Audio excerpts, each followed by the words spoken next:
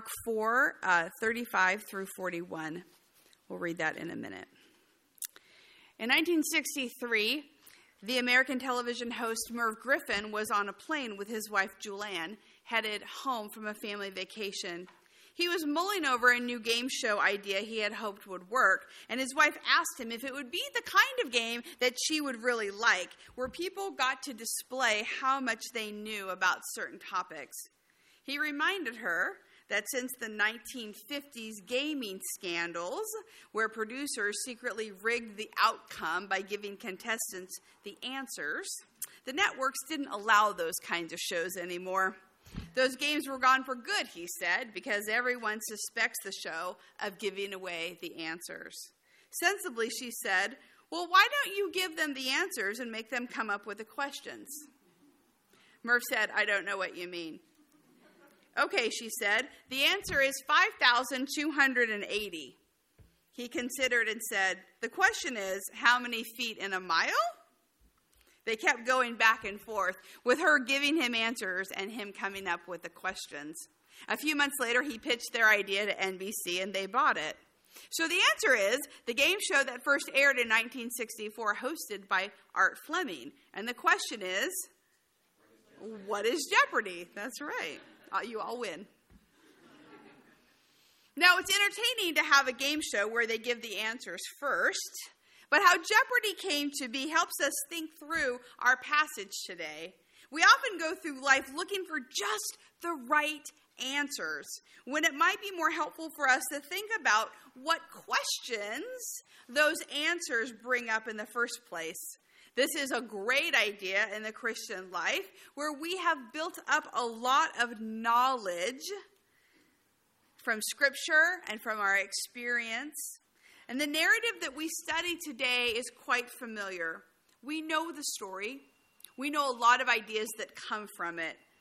So I want to ask us questions around the truths that we know, so that we might get in touch, not just with what we understand, but with where we are right now with God. A main theme of our scripture today is discipleship. And in the back and forth of an authentic relationship with a living God, we see that those who follow Jesus make choices in how they respond to him as he engages in real life moments with them. Today, the disciples have some very real life moments with Jesus. So if the answer is following Jesus, we're going to be asking 3 questions this scripture brings up for us, in the hopes of not just testing our knowledge, but finding out where our growing edge is right now as we live for him. So Mark 4, 35 through 41. On that day when evening had come, he said to them, let us go across to the other side. And leaving the crowd behind, they took him with them in the boat, just as he was. Other boats were with him. A great windstorm arose, and the waves beat into the boat, so that the boat was already being swamped. But he was in the stern, asleep on the cushion, and they woke him up and said to him, Teacher, do you not care that we are perishing? He woke up and rebuked the wind and said to the sea, Peace, be still. And then the wind ceased, and there was a dead calm. He said to them, Why are you afraid? Have you still no faith? And they were filled with great awe and said to one another, Who then is this, that even the wind and the sea obey him? Before we delve into our questions, let's put a few things in context here. First of all, we've been studying Jesus teaching about the kingdom and what the kingdom is like through parables.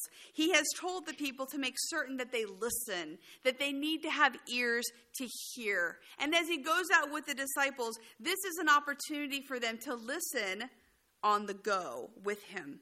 Also, this is the first in Mark of what we would call a nature miracle. In my reading this week, I was reminded about how often miracles like this are met with skepticism, more often than any other types of intervention that God might do. Apparently, it's easier for people to think that God would or could heal a person with a disease than he would calm a storm. A lot of people throughout the ages have tried to explain away this story and what it means. because they don't think that nature can be disrupted that way. We need to think about this as we read this. We also see here that Jesus is fully human and fully divine. And we see how he seamlessly goes from teacher to tired man to Almighty God in a few minutes. And that's something else for us to think about. So if the answer is to follow Jesus, the first question of the passage is, why would we get into the boat? This falls under the category of opportunity. The life of a disciple is about following Jesus daily. He says, let's get in the boat and go to the other side. Jesus continues to be on the move. There is never a sense of being established with God, not when we're mature in the faith, not when we have a lot of years under our belt. We are a sent people, not a settled people. At any moment, he could call us out of our comfortable places with him to go to new places where he wants us to reach people and do work he wants us to engage in. But he doesn't send out his followers alone. He goes with them. Here we see that they leave the crowds behind. And Mark tells us that while Jesus directs them, they take him in the boat with him. So that's a good back and forth too. He leads, and then we go together, and sometimes he lets us drive. So the question is, will we follow? Will we keep following even when the pull to stay is very strong? I think about the people who missed the boat. Mark tells us that there were other boats that were going in tandem, so there was room. But what of the people who decided to stay on the shore? What if they didn't really understand Jesus' parables? What if they didn't want to go someplace else besides where they were? What if there were some people who, like Jesus, maybe even thought he was from God, but had no intention of doing anything that was going to change their routine? When the Lord said to me, let's go, about taking this job, I want to tell you I stayed on the shore a while and looked at that boat.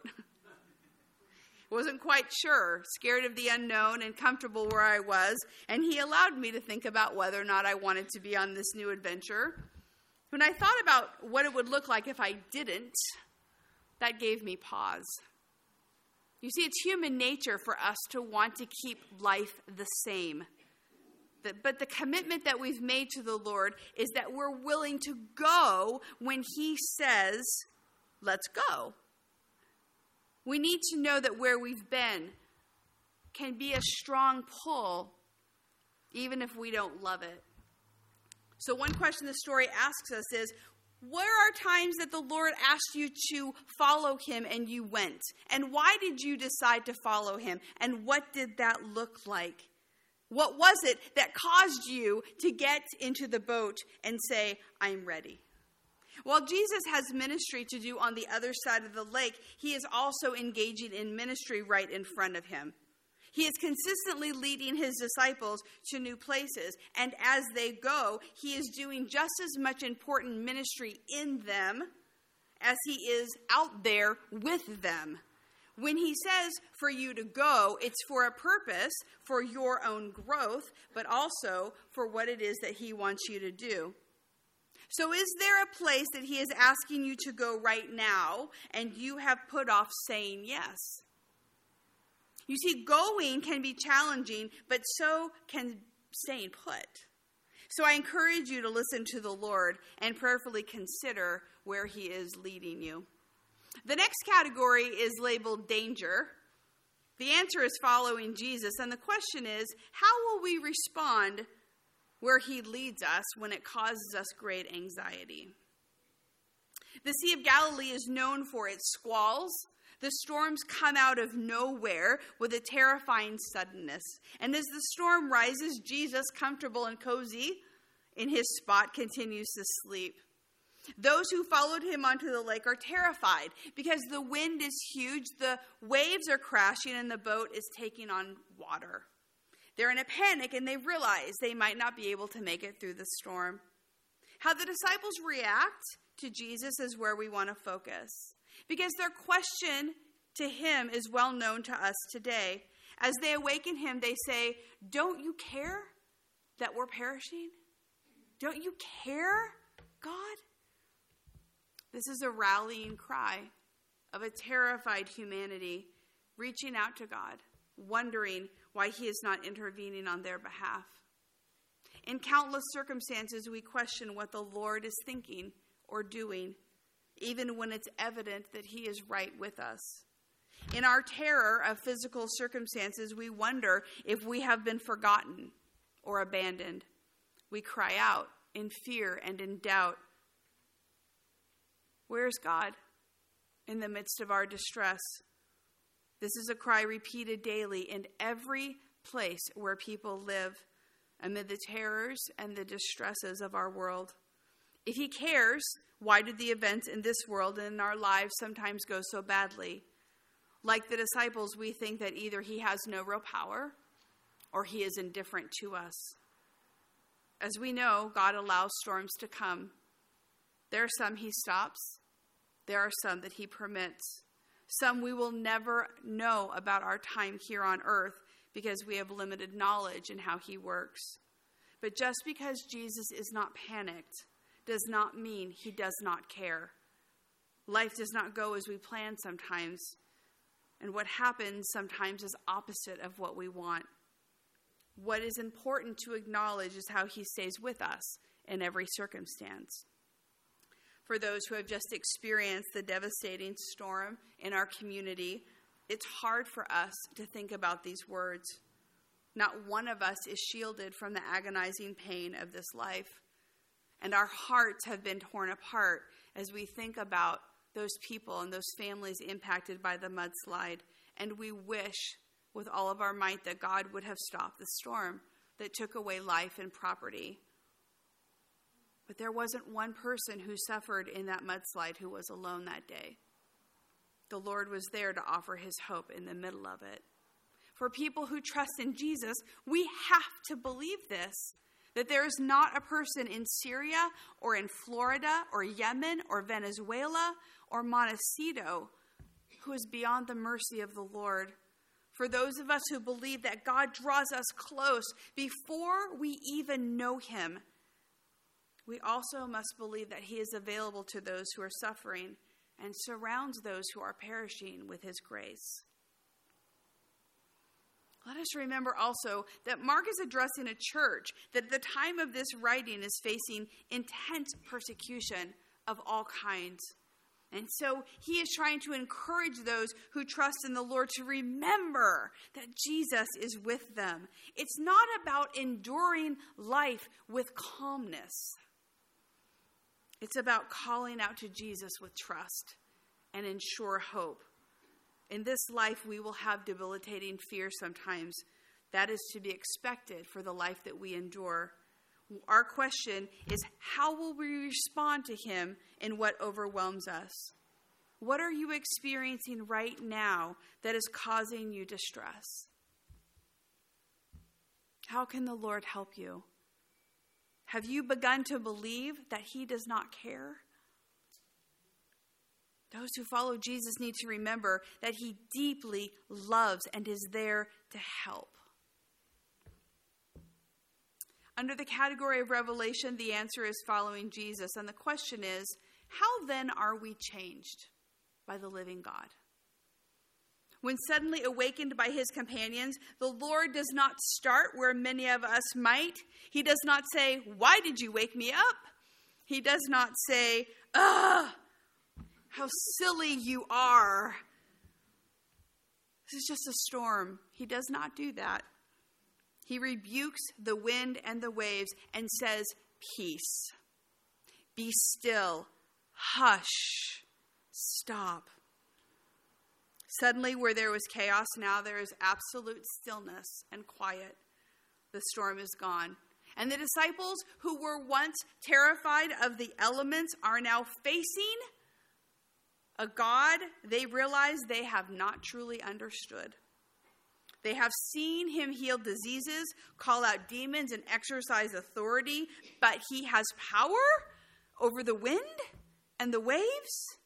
Who is this man? He did not pray to the Father. He himself just spoke the calm. Jesus uses this as a teachable moment to instruct them in their fear. He wants them to remember this experience, to have faith in the future. Verse 41 says they were filled with a great awe, but the meaning there is that they feared a great fear. He talked to the weather, and the weather obeyed him. Frederick Buechner says a miracle is an event that strengthens our faith. They have seen how powerful their teacher is. Now, this is going to have ramifications for their life. Because the question facing all those who follow Christ is, what do we do when he turns his gaze on us and tells us what to do? What do we do when he looks at us and he says, stop, peace, hush? What do we do with a God that we cannot contain or control? If the point of accepting Christ is to make true followers out of us, then we are either all in or all out. Jesus came to change the world, and he does this by changing us.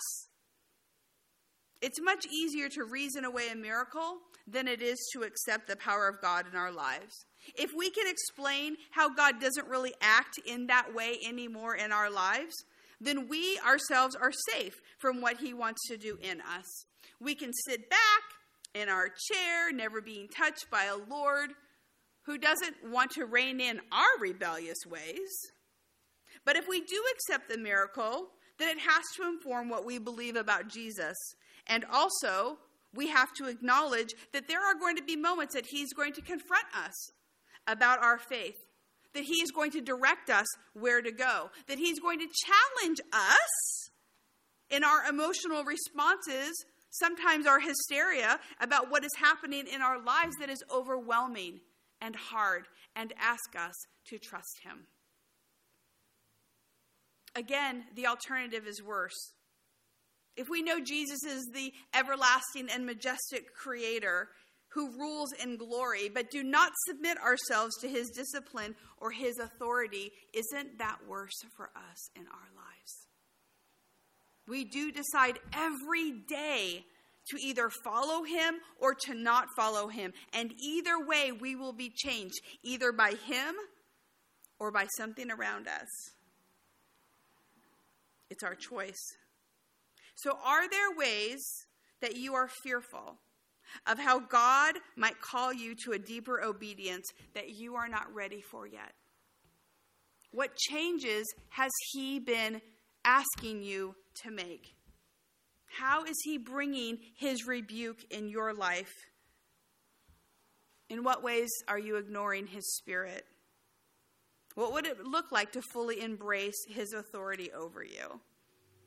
I encourage all of us to ask the Holy Spirit, especially in this time of Lent, to speak clearly and that we would have ears to hear. As believers in Christ, we need to decide what kind of followers we're going to be. We need to keep asking questions so the things that we know to be true will draw us closer to the Lord and not just stay in our heads. When those who followed Jesus got to the other side of the lake, they had an entirely different view of God than they would have had if they would have stayed on the shore. I doubt that they imagined that a simple boat ride would have opened their eyes to who Jesus really was and how he would confront what being a disciple really means. What was on the other side was important, and we're going to talk about what was on the other side next week. Look what they learned along the way. Look what Jesus, in his grace and his mercy and his truth, did in the lives of the disciples. So what is the Lord teaching you today as you follow him? Let us pray. Thank you for listening. If you would like to learn more about the Free Methodist Church of Santa Barbara, you can visit us online at fmcsb.org. We pray this message has been a blessing to you.